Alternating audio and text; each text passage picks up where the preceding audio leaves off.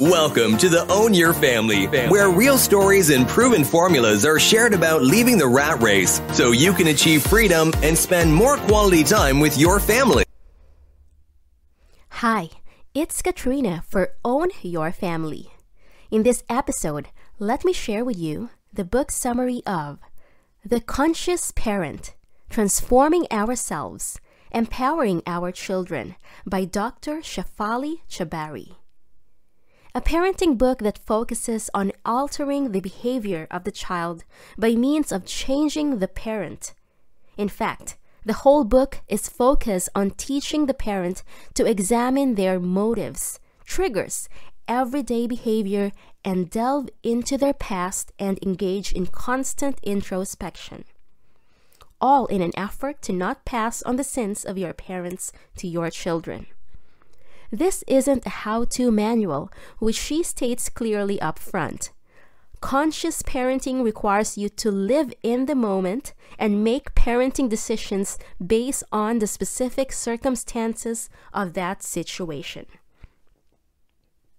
The second half of the book is a must for any parent or potential parent, as it offers an in-depth look into how to be conscious and effective in parenting.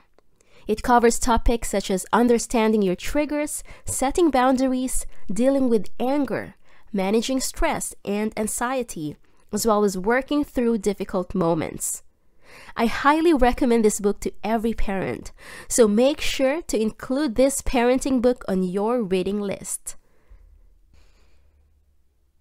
An inspiring guide deep-rooted in Eastern philosophies, The Conscious Parent by Dr. Shefali Tsabary attempts to revolutionize traditional parenting methods by demonstrating that child rearing is really about the parent, going beyond how-to techniques aimed at fixing specific behaviors.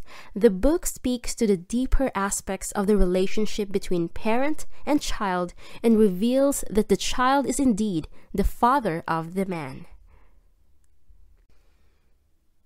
Endorsed by Oprah as one of the most profound books on parenting she has ever read, The Conscious Parent by Dr. Shefali Tsabary is neither a how-to guide on raising good children nor another step-by-step manual to overcoming the usual challenges of parenthood.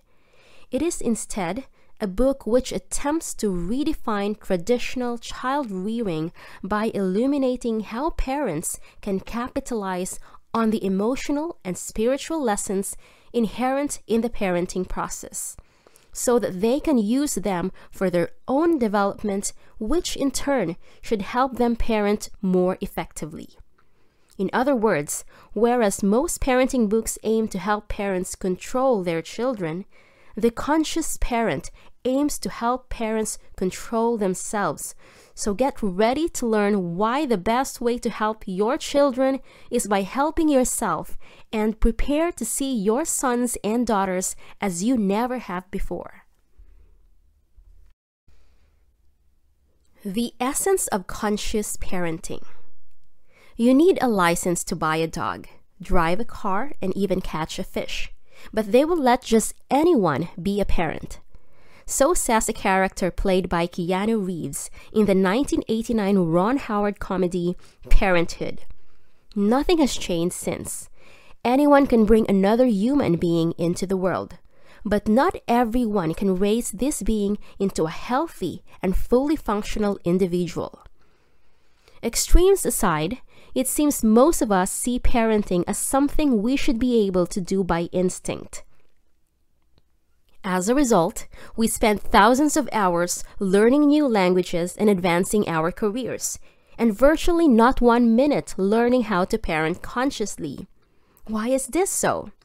Why do heads of billion-dollar organizations craft carefully considered mission statements, and parents are not required to have a parenting philosophy? Why are aspiring entrepreneurs frequently advised to identify their strengths and weaknesses so that they can capitalize on the former and minimize the impact of the latter, and parenting books around with clever techniques for control and quick fixes for dysfunction? In a sentence, why do we live conscious business lives while parenting unconsciously? There are many answers to these questions, but it's even better if you consider them to be rhetorical. The point is simple. If you approach parenting as you would running a major organization, you would probably be a better parent. Not only because you would have mapped out a mission from the get-go, but also because you would know precisely what to do to achieve your objective. If the success of your startup depended on understanding something better or staying late at work, you would do both. Essentially, that's what conscious parenting is all about, being there and knowing what being there means. The dynamics of the parent-child relationship. Each of us imagines we are being the best parent we can be, writes Tsabary. And most of us are indeed good people who feel great love for our children. It certainly isn't out of lack of love that we impose our will on our children. Rather, it stems from a lack of consciousness. The reality is that most of us are unaware of the dynamics that exist in the relationship we have with our children. The dynamics in Tshabary's explanation is not one of otherness, the basis of traditional parenting, but of oneness, which is embodied in conscious parenting. Otherness is rooted in the ideas of dissimilarity and dominance. It suggests not only that parents and children are different from each other, but also that their connection is hierarchically defined. That's why traditional parenting revolves around the faulty parent-to-child connection, in which the former knows everything and is the giver, while the latter knows nothing and is the receiver. If parents were perfect, then this would all make sense. But of course they are not, so they unwittingly pass on an inheritance of psychological pain and emotional shallowness to their children.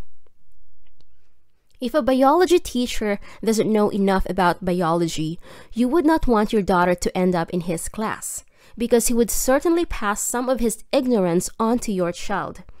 Well, the same applies to you. If you have psychological problems and you raise your child from a know-it-all position, the one granted to you by traditional parenting approaches, then it's only natural your child will inherit some of your psychological problems as well. Simply put, when you bring up children unconsciously, you will never raise conscious adults. That's why conscious parenting is all about oneness, which in turn stems from the ideas of sameness and partnership. Conscious parenting sees children as mirrors of their parents' forgotten selves and advises parents to veer into the mirror so they can establish a relationship with their own inner state of wholeness. Only then will a parent be able to enter into communion with their children, shifting away from the traditional parent-to-child know-it-all approach and more towards a mutual parent-with-child relationship. Parents and their egos. While we believe we hold the power to raise our children, writes smartly Tsabary, the reality is that our children hold the power to raise us into the parents they need us to become. For this reason, the parenting experience isn't one of parents versus child, but of parent with child. In other words, our children might contribute to our growth much more than we can contribute to theirs. Tsabary goes so far as to even claim that the relationship between parent and child exists for the primary purpose of the parent's transformation and only secondarily for the raising of the child. Even so, most parents are eager to find answers to their children's behavior. Blindly attached to the image they have of themselves, they believe that they are doing everything right, or at least that there is a solution outside themselves. When they buy books and go to therapists, they don't expect a lesson in humility, but a clever parenting strategy, a magic wand to make all parenting problems disappear. Parents don't realize that the problem is not their children, but themselves, and that their unconsciousness, as Tsabary writes, is not their children's to inherit, but theirs to excavate. Simply put, parents are too egotistical. They make it all about themselves. For example, when one mother received a phone call from the principal's office informing her that her 9-year-old son had been in a fight, she started blaming anyone and everyone, even going so far as to write letters to the district superintendent about what she perceived was a wrongful accusation. What she didn't perceive, however, was the obvious, that she wasn't able to separate herself from her son's behavior. Her reactions, in other words, weren't for her son's benefit, but for her own. She blew things out of proportion because she interpreted the principal's call as a personal attack on her parenting methods. None of us likes to be perceived as an incompetent parent, comments Tsabary. Our ego needs us to be seen as a superlative parent. Anytime we feel less perfect than what we wish to be, we experience anxiety because we believe we have fallen in the eyes of others. Then we react in an emotional manner. In the end, it is our children that suffer. How can a child awaken an adult? Children are even more egotistical than parents. In other words, when they are acting out, they think even less of their parents than their parents think of them when they try to defend them. The lesson here is that you shouldn't take a tantrum personally, at least not in the sense that it is directed at you. Quite conversely, it has probably originated in you. A tantrum or any other type of inappropriate behavior from your child is actually a cry for help. Take Anya and her daughter Jessica, a good student and an ideal child for 13 years.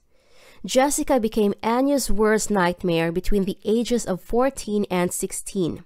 Not only did she become rude and defiant, she also started lying, stealing, clubbing, and smoking. Sometimes she was even acting violently both toward others and toward herself. Anya could understand nothing of this because she believed she was a good parent and because she herself had been deemed a perfect daughter while growing up. Raised by emotionally cold parents, Anya tried her best to be loved by them by being super responsible, perfectly controlled, and manicured. The problem was that she expected the same from her daughter. So instead of seeing Jessica's rebellion as a cry for love and help, Anya interpreted it as undermining her role as a parent. In truth, as Tsabary realized after a series of sessions with mother and daughter, Jessica was merely screaming for the release Anya could never claim for herself. She was the flag bearer of her mother's unfought war. Though she appeared bad in the eyes of the public, she was in truth being a dutiful daughter, enacting her mother's unlived past for her. Despite her best intentions, Anya trapped Jessica into the psychological inheritance she had received from her parents, binding her to a debilitating legacy of emotional aloofness and wasted love. When Jessica tried to break free from these confines, she was actually doing a service to Anya because through her antisocial behavior, she was facilitating her mother in finally expressing all that he had been trapped inside her for decades. Parenting starts and ends with parents. When a teenager starts rebelling the way Jessica did, even parents more conscious than Anya react by reasserting their dominance. The more children protest, the more controlling parents become. They don't realize that rather than solving the problem, they are actually worsening it because they aren't really treating the root cause of their children's behavior.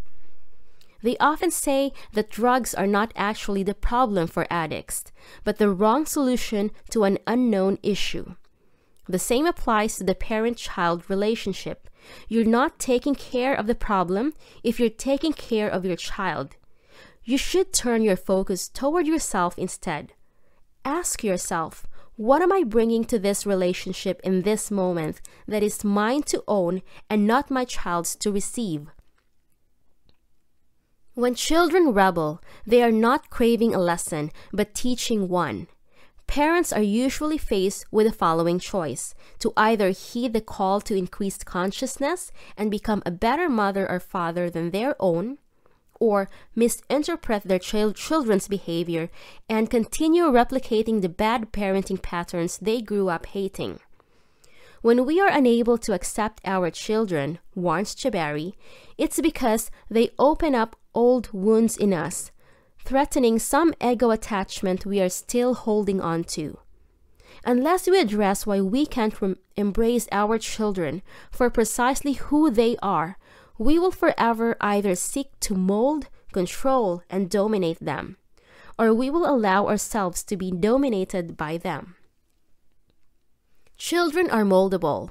Precisely because of this, we tend to ignore their invitations to mold ourselves into their spiritual partner.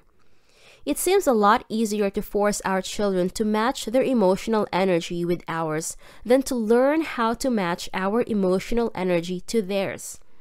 In fact, neither is the right path. The only meaningful way for parent and child to relate, concludes Tsabary, is as spiritual partners in mutual spiritual advancement. That's why conscious parenting is less about growing your child up than about letting your child grow you up. It's not about dominance, but about surrendering. And here's our conclusion. Prefaced by the Dalai Lama and endorsed by everyone from Oprah to Eckhart Tolle. The conscious parent is, to quote a review, a spiritual vision of how to take care for a child's body and soul. It is also the book every parent should read if they want to understand what parenting is actually about. Thanks for listening. Join our online family by signing up for your free account at www.ownyourfamily.com and begin your journey to freedom. Want to get there faster? Book a strategy call with us at ownyourfamily.com/book a call. As always, be sure to leave a rating and subscribe to our podcast and channel so you never miss a future episode.